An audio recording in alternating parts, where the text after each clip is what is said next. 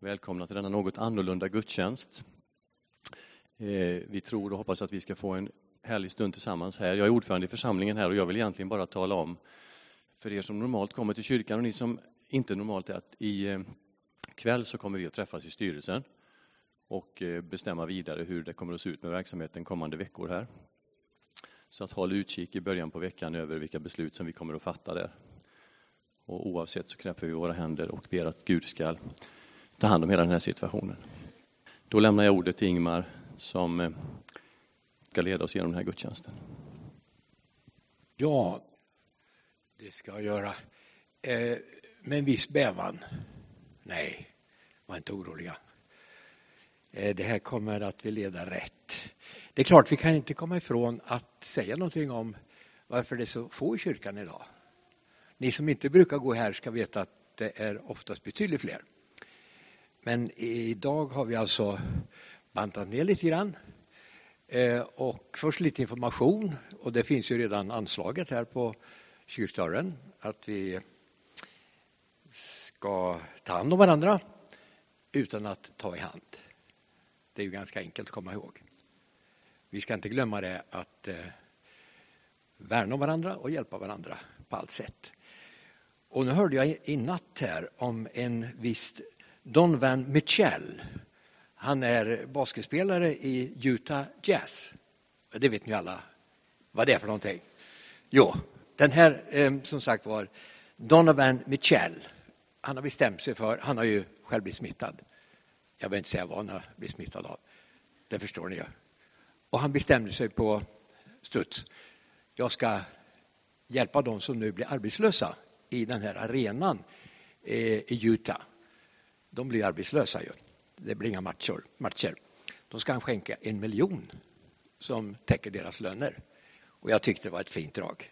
Han är själv smittad alltså. Och det är alltså Donovan Mitchell i Utah Jazz. Kommer ni ihåg? En god sak. Så när det händer något sånt där som det har gjort så kommer det också mycket, mycket gott i det spår. Att vi tar hand om varandra. Kanske mer än vi brukar göra. Utan att ta i hand. Det kan alltså komma mycket gott av sånt här. Visst hade det varit bättre att vi hade sluppit det här.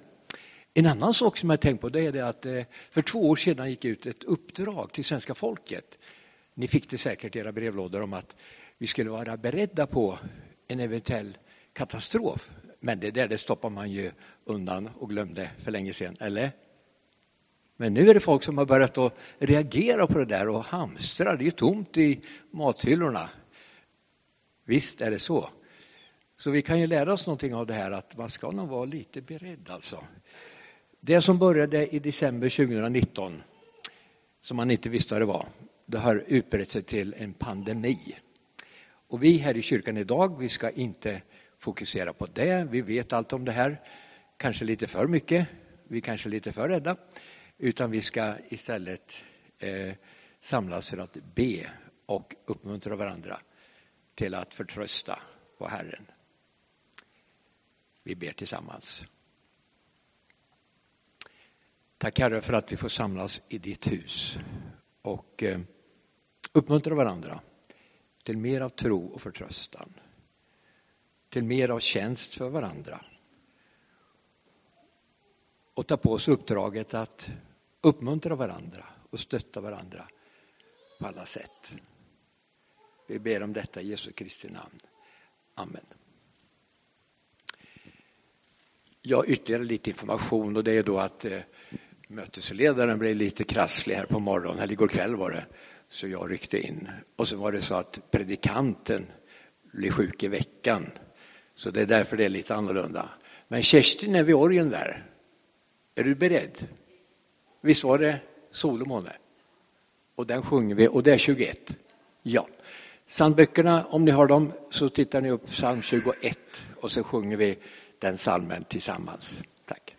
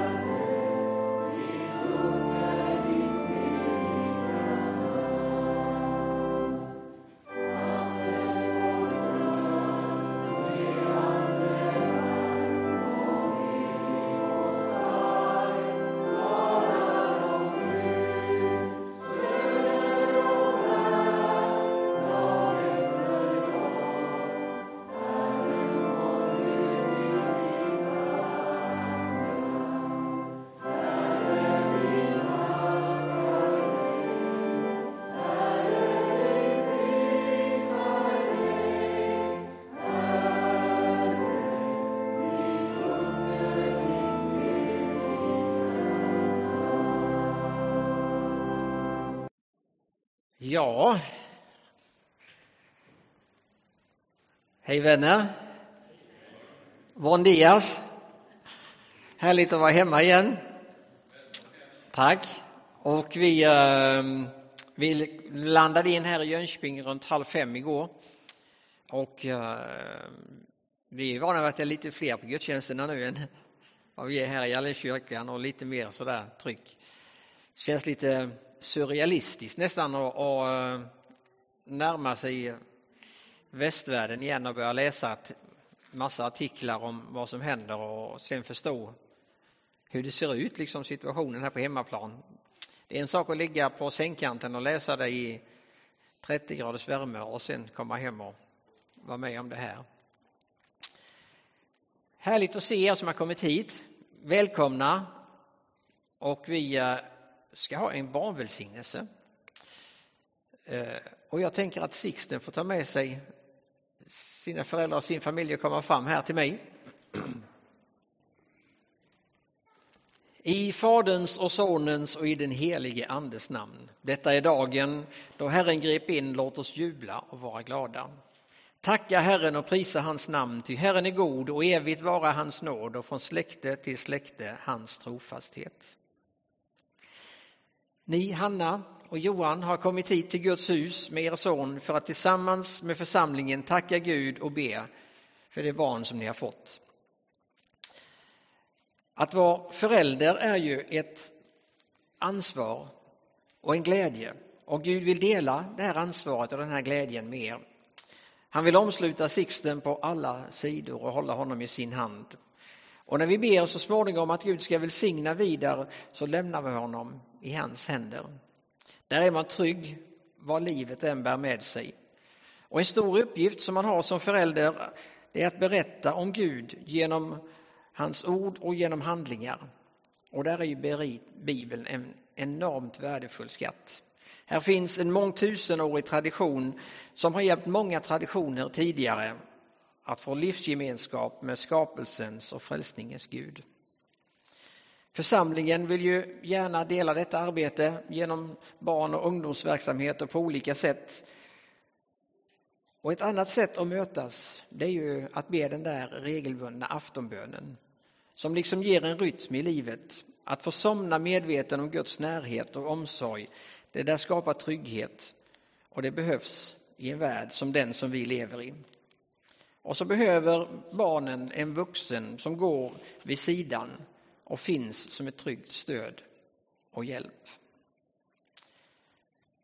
Kung David skrev på sin tid: Gud, du vävde mig i moderlivet, jag tackar dig för dina mäktiga under. Förunderlig är du i allt du gör. Du kände mig allt igenom, och min kropp var inte förborgad för dig när jag formades i det fördolda. När jag flätade samman i jordens djup. Du såg mig innan jag föddes. I din bok var det skrivna de dagar som hade formats innan någon av dem hade grytt. Och så skriver Markus: och berättelse, folk kom till honom med barn för att han skulle röra vid dem, men lärjungarna visade bort dem. När Jesus såg det blev han förargad och sa: låt barnen komma hit till mig och hindra dem inte. Guds rike tillhör sådana som det. Sannoliken, den som inte tar emot Guds rike som ett barn kommer aldrig dit in. Han tog dem i famnen, la händerna på dem och välsignade dem. Så vill vi också idag bära fram Sixten Andes Lidén Eddeland till Jesus och be att han ska röra vid honom och ge honom av sin välsignelse. Vi ber. Jesus Kristus, barnen är vår framtid, vår glädje och vår oro. Tack för att vi får lämna dem i dina händer. Låt nu vi där få växa i frihet och trygghet och alltid behålla barnets förundran och tillit. Mogna till ansvar och vishet och lära sig att be och finna vägen till en egen tro på dig. Vi ber för Sixten och hans föräldrar, ge dem kärlek och kraft. Vi ber att de ska få förmedla av din kärlek till varandra. Han som känner oss alla vid ditt namn, han känner också dig, Sixten, vid ditt namn. Herren välsigna dig, Sixten, och bevara dig. Herren låter sitt ansikte lysa över dig och han är dig nådig. Herren vänder sitt ansikte till dig och han ger dig av sin frid. I Faderns och Sonens och i den helige Andes namn. Amen. Så är Sixten en gåva till oss. Och när vi ser honom och tar honom till vårt hjärta och visar honom kärlek, kommer ihåg honom i våra förböner, så får vi också tänka på Jesu ord. Den som tar emot ett sådant barn i mitt namn, han tar också emot mig.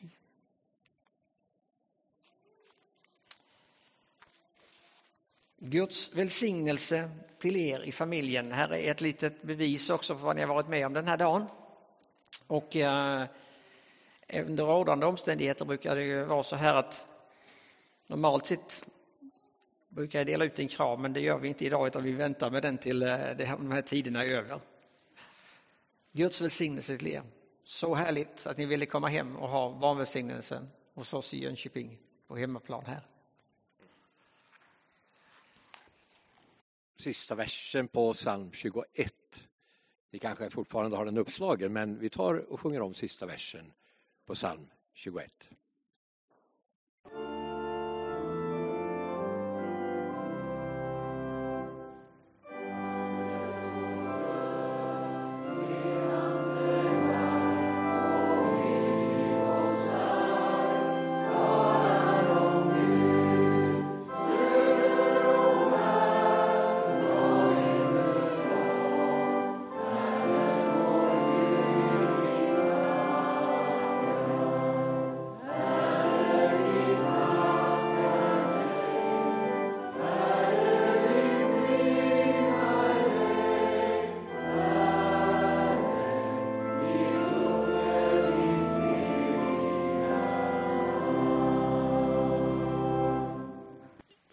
Ja, vi kan utrusta oss med olika verktyg för att skydda varandra och oss själva.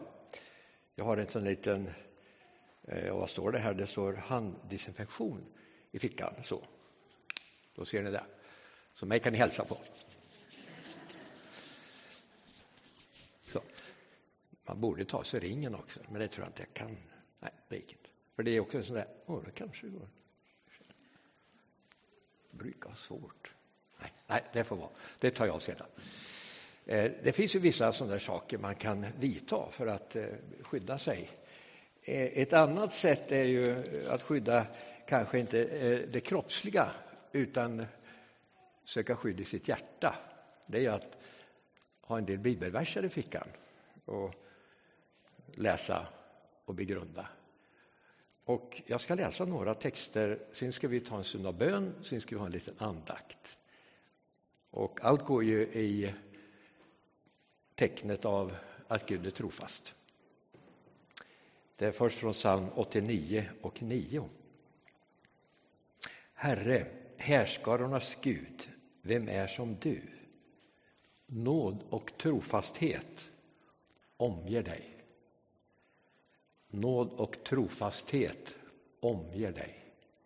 Och det får vi tolka som att den här trofastheten och nåden, den omger oss, speciellt i dessa tider. Det var psalm 89 och 9. Och sen har vi också ytterligare en vers från psalm 89, det är vers 15. På rätt och rättfärdighet vilar din tron. Nåd och trofasthet finns hos dig. Nåd och trofasthet finns hos dig. Det är inte bara så att trofastheten omger Gud och oss, utan det finns hos Gud och finns hos oss. Och sen psalm 98 och 3. Med godhet och trofasthet har han tänkt på Israels folk.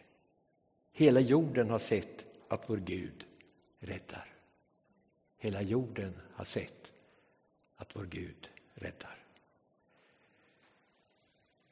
Vi ger möjlighet till bön och då kan vi sitta kvar i bänken och be ganska högt då, så att alla är med.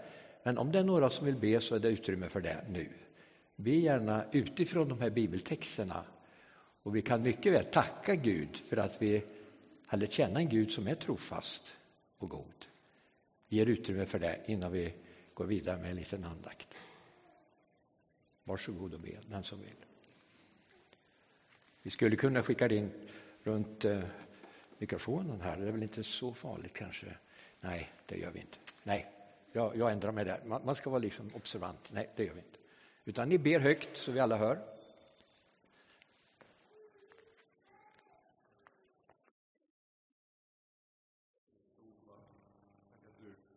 Tack att ingen är som du, att du är ojämförbar i din storhet, i din helighet, i din allsmakt.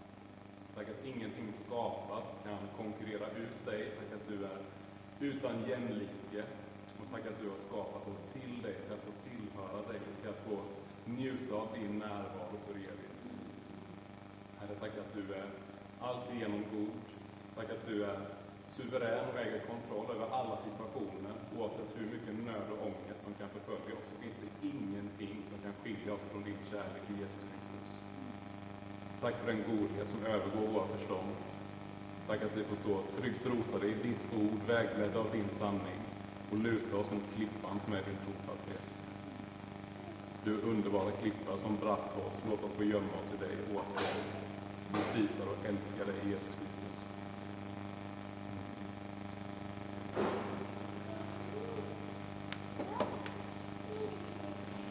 Herre Jesus, vi tackar dig så innerligt för den här dagen, att du vill hjälpa oss att komma tillsammans i kyrkan. Tack att du vill ge oss livets ord och också en välsignelse för vår framtid. Tack att vi också idag får be för varandra om hälsa och krafter och livsmod att ära dig, för du har lett oss genom allt, genom mycket olika besvärligheter. Jag tackar också att vi får vara tillsammans i dessa dagar som nu omstår oss med mycket hinder. Jag tackar att du vill fullgöra ditt verk inom oss alla. Att vi får ära dig, för du har gett oss kraft, mod och kärlek som överbryggar allt motstånd. Tack gode Fader att vi får ära dig för att du är här, och vi får vara tillsammans i Jesu namn att gå vidare. Tack för dagen, och gode Fader, helga ditt namn i våra liv. Amen.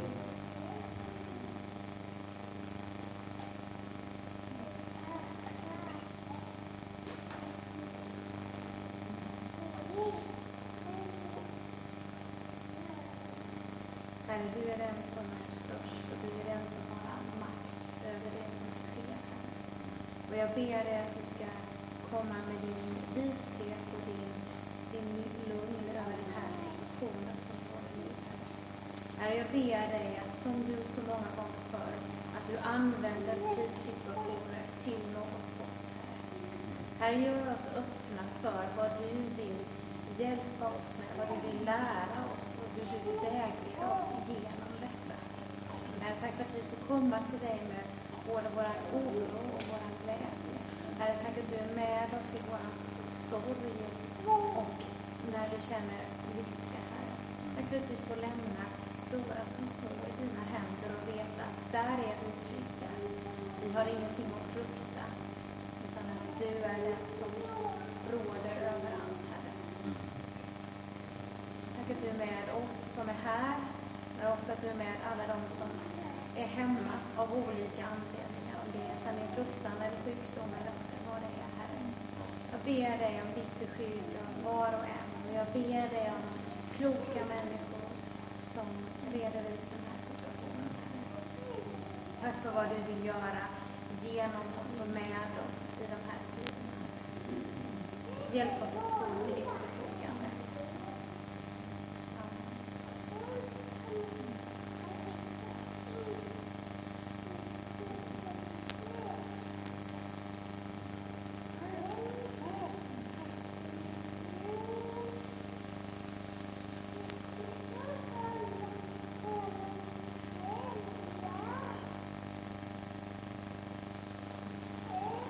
Jesus, tackar precis som Sixten du får upp sin pappas knä.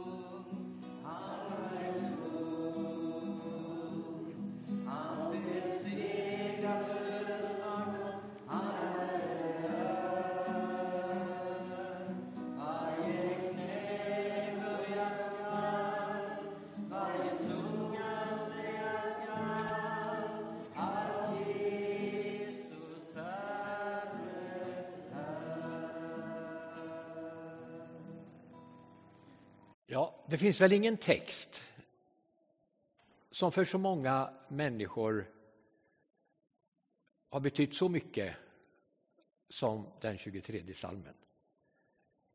Genom en lång del av mänsklighetens historia har människor tagit till sig budskapet i psalm 23. Och vi ska stanna lite grann inför just den psalmen. Och jag läser den tillsammans med er. Och så ska vi titta lite grann på dess innehåll. Det är ju David som skriver: Herren är min herde, inget skall fattas mig. Han för mig i vall på gröna ängar. Han låter mig vila vid lugna vatten. Han ger mig ny kraft och leder mig på rätta vägar, sitt namn till ära. Inte ens i den mörkaste dal fruktar jag något ont, ty du är med mig. Din käpp och din stav gör mig trygg. Du dukar ett bord för mig i mina fienders åsyn. Och vänners också, naturligtvis. Det är inkluderat. Bara en liten anmärkning. Alltså, du dukar ett bord för mig i mina fienders åsyn. Du smörjer mitt huvud med olja och fyller min bägare till bredden. Till bredden. Goda ord. Din godhet och nåd ska följa mig varje dag i mitt liv. Och Herrens hus ska vara mitt hem så länge jag lever. I den här psalmen så ser vi hur kung David använder olika bilder. Han talar om en herde som för sina får i bet. Han visar på en nådefull värld vid en fest. Det är viktigt vem som är värd på en fest. Att man känner sig välkommen och inbjuden. Vi får nog tolka det som att David reflekterar omkring de här bilderna av en herde och en värld utifrån egen erfarenhet. David hade levt under lång tid, utsatts för mycket prövningar och problem. Men sammanfattningen är att den Gud han trodde på, han kunde liknas vid en herde som hade omsorg om fåren och som är värd på en fest som såg till att alla trivdes. Det här är någonting som inte kanske vi heller är främmande för att känna igen oss i. Visst har vi vid många tillfällen kommit på oss med att ja, men det var ju Herren. Han var där och ledde mig. Han var där och ställde till ett gästabud när jag som allra bäst behövde det. Den reflektionen kan vi många göra. Och speciellt i tider som dessa så är det någonting vi ska ta vara på. Att reflektera och fundera över det som har varit när Gud har hjälpt. Han kommer att hjälpa också nu. Gud, han håller sina löften. Han beskyddar oss och han hjälper oss när hjälpen är som mest behövd. Och psalmen slutar med att utlova att en dag kommer vi att få tillträde till en fullkomlig gudsgemenskap. Att komma hem till Herren och få njuta av hans närvaro. Och då är det inte några armbågsnärvaror, utan då är det inte bara ett handtag utan en omfamning. Tänk vilken dag. Bilden av Gud som en herde var naturlig för David. Du kanske har andra bilder av Gud. Knappast någon av oss har väl vallat får. Ingen som räcker upp handen här. Jag tror inte så. Vi har lite svårt kanske att knyta an till den bilden, men vi har andra bilder som kommer för oss. Goda människor. Jag vet när jag började mitt första arbete, det var som springpojke i en schakteriaffär. Ernst Andersson hette ägaren. Han var så omsorgsfull. Han blev som en herde för mig. Han liksom ledde mig in i arbetsuppgifter och min fortsatta karriär. Ta det som ni vill. Att möta en människa som så att säga ta den i handen och få den att sätta igång och känna sig trygg och behövd. Ni har säkert sådana människor ni har mött och som har betytt något liknande för er. De har varit som herdar för er och lett er till gröna ängar och friska vattenflöden. Vi tackar Gud för det.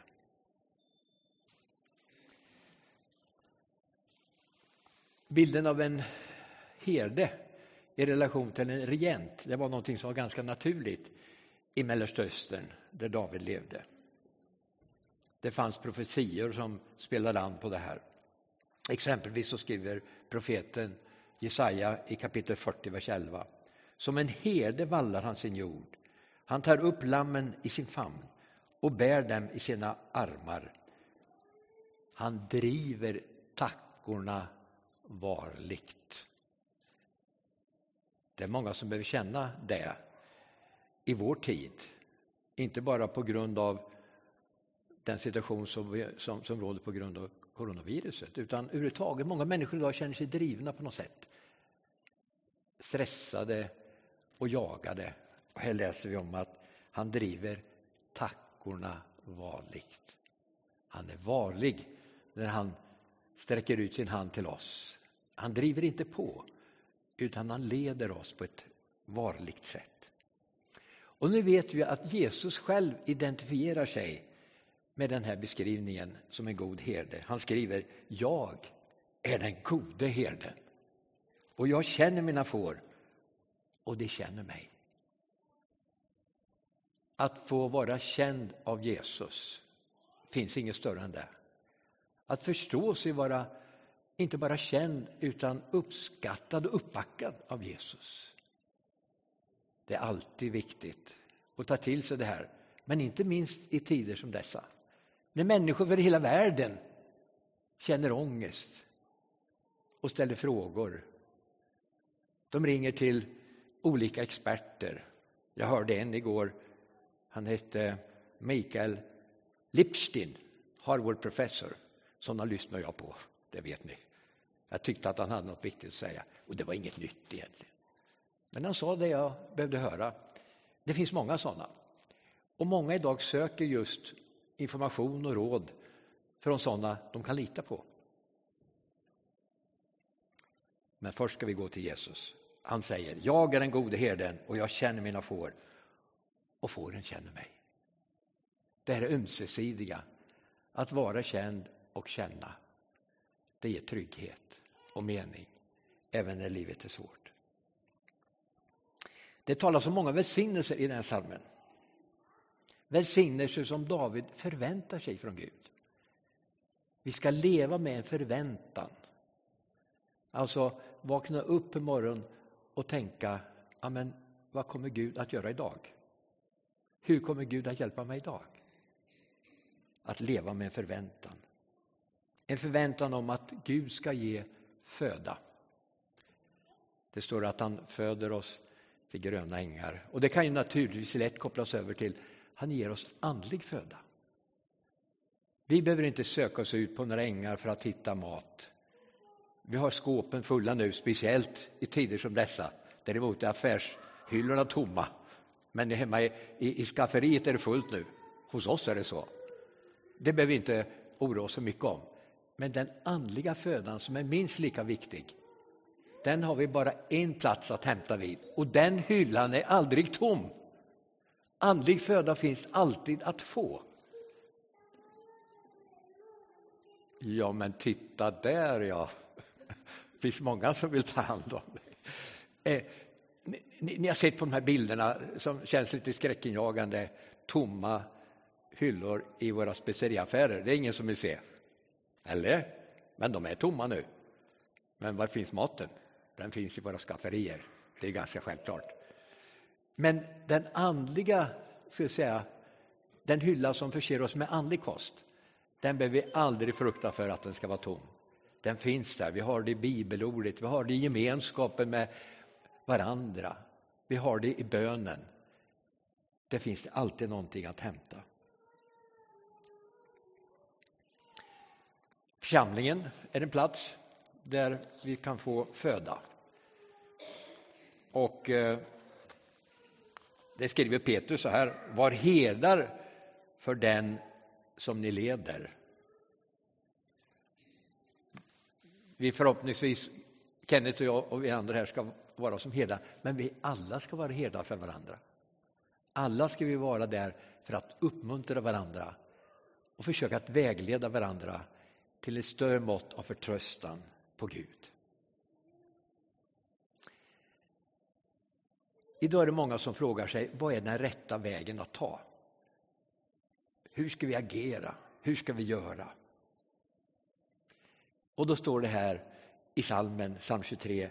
Herren känner alltid den säkra och rätta vägen hem till fårafållan. Fårafållan står för trygghet och omsorg och värme och allt vad vi behöver. Och här läser vi psalmen, som också anspelar på Jesu tjänst, att han vet alltid den rätta vägen till fårafållan. Han vet alltid den rätta vägen till där det finns värme och ljus och omsorg. Han vill leda oss på den vägen. Och Herren har rykte om detta. Det finns många som kan vittna, inte bara kung David, utan det finns många i den här församlingen. Det finns många människor genom historien, över vår värld, som kan vittna om att de har fått en rätt vägledning hem till fårafållan genom Jesus Kristus. Som har sett till att vi har fått en helig ande som är ett inre vittnesbörd om den rätta vägen. Han leder mig på rätta vägar för sitt namn, skulle läsa vi. Så finns det andra välsignelser som kommer till den som följer Herren och söker hans beskydd. Det talas om att även om vi kommer in i den mörkaste dal, den mörkaste dal, så väl det inte passar in på vår tid. När människor, även regenter och viktiga idrottsmän, som de vann i, Utah Jazz, visst var det så? Även sådana stora, viktiga idrottsmän står där. Ni vet, Zlatan har flugit hem till Sverige. Han är rädd för att vara kvar i Italien. Han tog privatflyg och åkte hem. Alla människor kände sig lite oroliga. Ja, Trump, han blev ju tillfrågad. Jag tittade på hela intervjun där i CNN häromkvällen när han hade stora presskonferens. Då frågade en reporter: har du själv fått det? President Trump, har du också blivit smittad? För du var ju ihop med någon häromdagen som hade smittan. Och han sa, jag ska ta prov, sa. Och sen väntar han på svar. Visst, det hörde ni. Alla människor idag känner sig oroliga. Många upplever som att de är inne i den allra mörkaste dal. Och här står det: jag fruktar inget ont, även om jag kommer in i den mörkaste dal. Därför att din käpp och din stav gör mig trygg. Herdens redskap för att ge beskydd var just käppen och staven. Som troende på Jesus Kristus behöver vi aldrig vara i tvivelsmål om att han inte ska leda oss rätt. Han har gett oss de rätta verktygen. Käppen och staven, Guds ordet, den heliga ande, den kristna gemenskapen, som vill leda oss och låta oss känna oss trygga.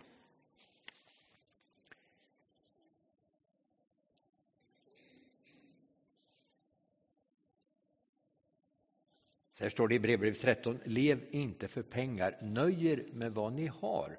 Gud själv har sagt: jag ska aldrig svika dig, aldrig överge dig. För många människor idag så är det inte bara virussmittan som ställer till ett problem. Vi har sett hur aktierna har rasat. Hur många börjar vara oroliga för sina pensioner. Ja, det är mänskligt. Visst. Vi känner säkert det också. Vi känner igen oss i det här. Men då säger då psalmisten, Hebreerbrevets författare: Gud själv har sagt: jag ska aldrig svika dig, aldrig överge dig. Det är så att den bibliska berättelsen, psalm 23, Jesu orden, de täcker in hela livsperspektivet. Både den andliga födan och den likamliga. Var inte oroliga. Gud kommer att hjälpa oss. Han kommer att förse oss med det vi behöver. Han kommer att se till att din pension räcker Yes, så är det. Och sen läser vi då i avslutning här. Du dukar ett bord för mig i mina fienders åsyn. Du smörjer mitt huvud med olja och fyller min bägare till bredden. Här bjuder författaren oss in till en bankettsal. Och vid den här banketten, vid den här festligheten, så står världen för den mest frikostiga måltid. Han kännetecknas av gästfrihet. Och visst är det fint att bli hembjuden eller bli bjuden på en fest och se att världen är mån om oss. Att han tar hand om oss. Fortsättningsvis, din godhet och nåd ska följa mig varje dag i mitt liv.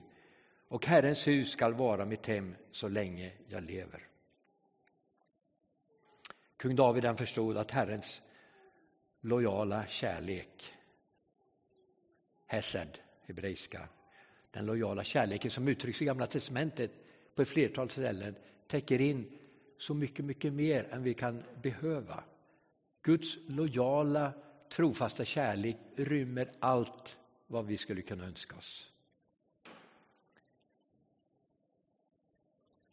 Och det gäller hela livet ut, läser vi. Det är någonting som består livet ut. Det står så här i psalm 145. De troende ska ropa ut din godhet och jubla över din trofasthet. Nåd och barmhärtig hör Herren till. Herren är god mot alla, mot allt som han har skapat. Och hans hus ska vara mitt hem så länge jag lever. Under hela vårt återstående liv så ska vi kunna åtnjuta Herrens godhet.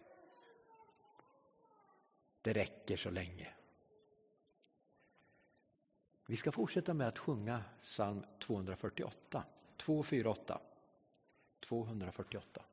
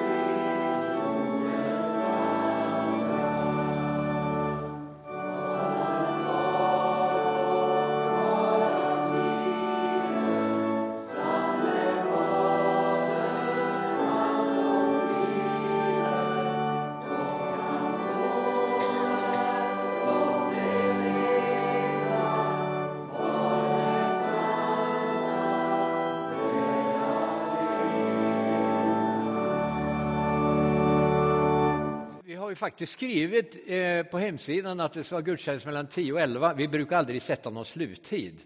Det har vi gjort idag med en viss anledning. Men det är inte klockan är inte 11 än. Jag vet att Kenneth har något att berätta. Han har varit ute och rest. Och varsågod Kenneth. Det ska inte bli långvarigt. Det kanske är färdigt innan 11. Behöver inte ha bara för tidens skull. Men det är ju så att vi har varit ute och åkt. Och det kommer ni få veta mycket mer om sen när jag har sorterat igenom mina 2000 bilder och sett vad som är användbart. Det som man tar med sig från den här resan är att man får vara oerhört tacksam att få vara med och komma ut på en sån här missionsresa. Oerhört tacksam för att komma hem och se vilken otrolig skillnad. Alltså ifrån det som vi oroar oss för och så som vi gör med rätta. Men när vi möter människor som har ingenting, absolut ingenting att leva av. Alltså de har ingen bankbok att gå och ta ut på. De har ingenting att gå och handla för överhuvudtaget. Och se hur... Alltså det är lätt att läsa och prata om teologi och Guds liv här. Och man behöver några sådana här resor ibland då och då för att se. Att få teologin och livet att passa ihop. Att få lära och liv att passa ihop. Att få det liksom så det går under skinnet. Det här med evangeliet. Det är ju lätt att ha, man kan ha olika frågor, alltså olika ställning i olika liksom trosfrågor och så. Men här liksom så förenar det folk just detta att hjälpa människor överhuvudtaget, alltså med livet. Och hon som hade nu en kycklingfarm på faktiskt 800 kycklingar i det här läget, men som i ett visst läge kom till kyrkan, fick uppleva Jesus. Och så säger de där att de ska bygga en kyrka. Då hade hon faktiskt lite pengar och hon la allt hon hade i kollekten, typ som änkans skärv. Och hur Gud sen har lett henne vidare in i det. Det har jag ju nog aldrig varit med om. Att någon av oss skulle lägga allt vi äger och har liksom i byttan. Men också sen få se, och det har ju Lars-Åke och Carina och de har varit inblandade i mycket annat, har gjort ett fantastiskt jobb. Hur små saker, att man börjar spara tillsammans lite grann i en grupp. Man börjar odla lite grann tillsammans. Så, man liksom, så småningom får man möjlighet att skicka barnen till skolan. Och så fortsätter det växa ifrån det som egentligen är ingenting till att alla barnen i familjen kan gå i skolan. Och du kan få 4 väggar eller ett rund vägg och så ett tak och någonstans att bo. Och se att ganska lite betyder så enormt mycket. Men just det här är väl det mest liksom tydliga, hur evangeliet, alltså hur Guds ord, hur evangeliet blir en helhet. Det blir inte en söndagsgudstjänst eller en samling i veckan, utan det blir någonting man bygger hela sitt liv och sin tillvaro på. Det är inte skilt från allt annat, utan det är grunden för allt annat. Liksom det blir så enormt tydligt i deras liv som lever och bor där. Vi kommer att berätta mycket mer om detta sen, men just det här helhetstänkandet har vi fått med oss väldigt mycket av. Emoja kallar de det. När det liksom man arbetar på alla fronter i livet. Det har varit. Och så en sån tacksamhet bär man alltid med sig hem efter en sån här resa. Dels en tacksamhet över att ha kunnat göra den och fått vara med. Och dels en tacksamhet över den situationen där man själv lever. Så när vi så småningom är med och hjälper våra syskon nere i Afrika, så vet vi att det vi skickar härifrån kommer att göra stor nytta där nere och betyda väldigt mycket för många. Tacksamhet och glädje. Och sen är det så. Nu är vi ju här inte så att vi direkt har dansat idag, men även ut i de här projekten och ut av det fattigdom och ut av vi tänker att det är nöd, så har vi alltid hälsat med ett gäng som har stått och sjungit för oss varje gång vi har kommit. I alla möjliga stämmor, och Lars-Åke berättade för oss att de där sångerna är ofta spontant skrivna dessutom. Alltså inte någon som man har, utan man skriver en sång till gruppen som kommer då eller sådär. Det tror jag vi ska börja med. när vi får gäster hit liksom, då ställer vi upp här på kyrktorget och så ger vi lite när de kommer in här och så hälsar vi dem välkomna och sen när de ska gå så står vi där ute igen och sjunger och pratar med dem och sådär. Och mitt i allt detta så finns det liksom en glädje. Och det tror jag vi ska ta med oss också. Nu lever vi i en situation där det är mycket och det fokuseras mycket på corona och annat. Men att också ta en stund och fokusera på livets Herre och tänka ja, men det är lätt gott och någon gång få dra på smilbanden också. Det finns en glädje liksom som ligger där i djupet och som vi ändå får ta till oss mitt i all oro. För jag tror att människor mår väl av att få tänka någon liten minut på något annat ibland och känna att det liksom gör nytta. Sen ska vi ta det här på allvar, på yttersta allvar, det ska vi göra. Men det finns ett både och, det har vi ju märkt att mitt i den nöden där de lever kan man vara och finna glädje ändå mitt i allt. Så på något sätt så går det tillsammans det här. Men den här glädjen är också något jag tar med mig som är något stort. Vi får se hur det går sen om vi kommer igång så vi kan köra någon dans på förmiddagsgudstjänsterna framöver eller Lasoki dansade ju ihop med Meck, vet vi får se hur man kan lära ut något kanske och Anders Magnusson och sådär. Så vi har lite liksom räkna med att det blir förändrade gudstjänster framöver.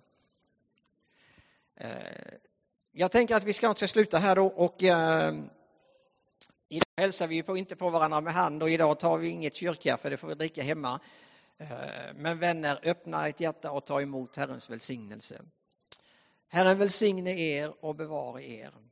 Herren låter sitt ansikte lysa över er och vara er nådig. Herren vände sitt ansikte till er och giv er frid. I Faderns och Sonens och i den helige Andes namn. Amen.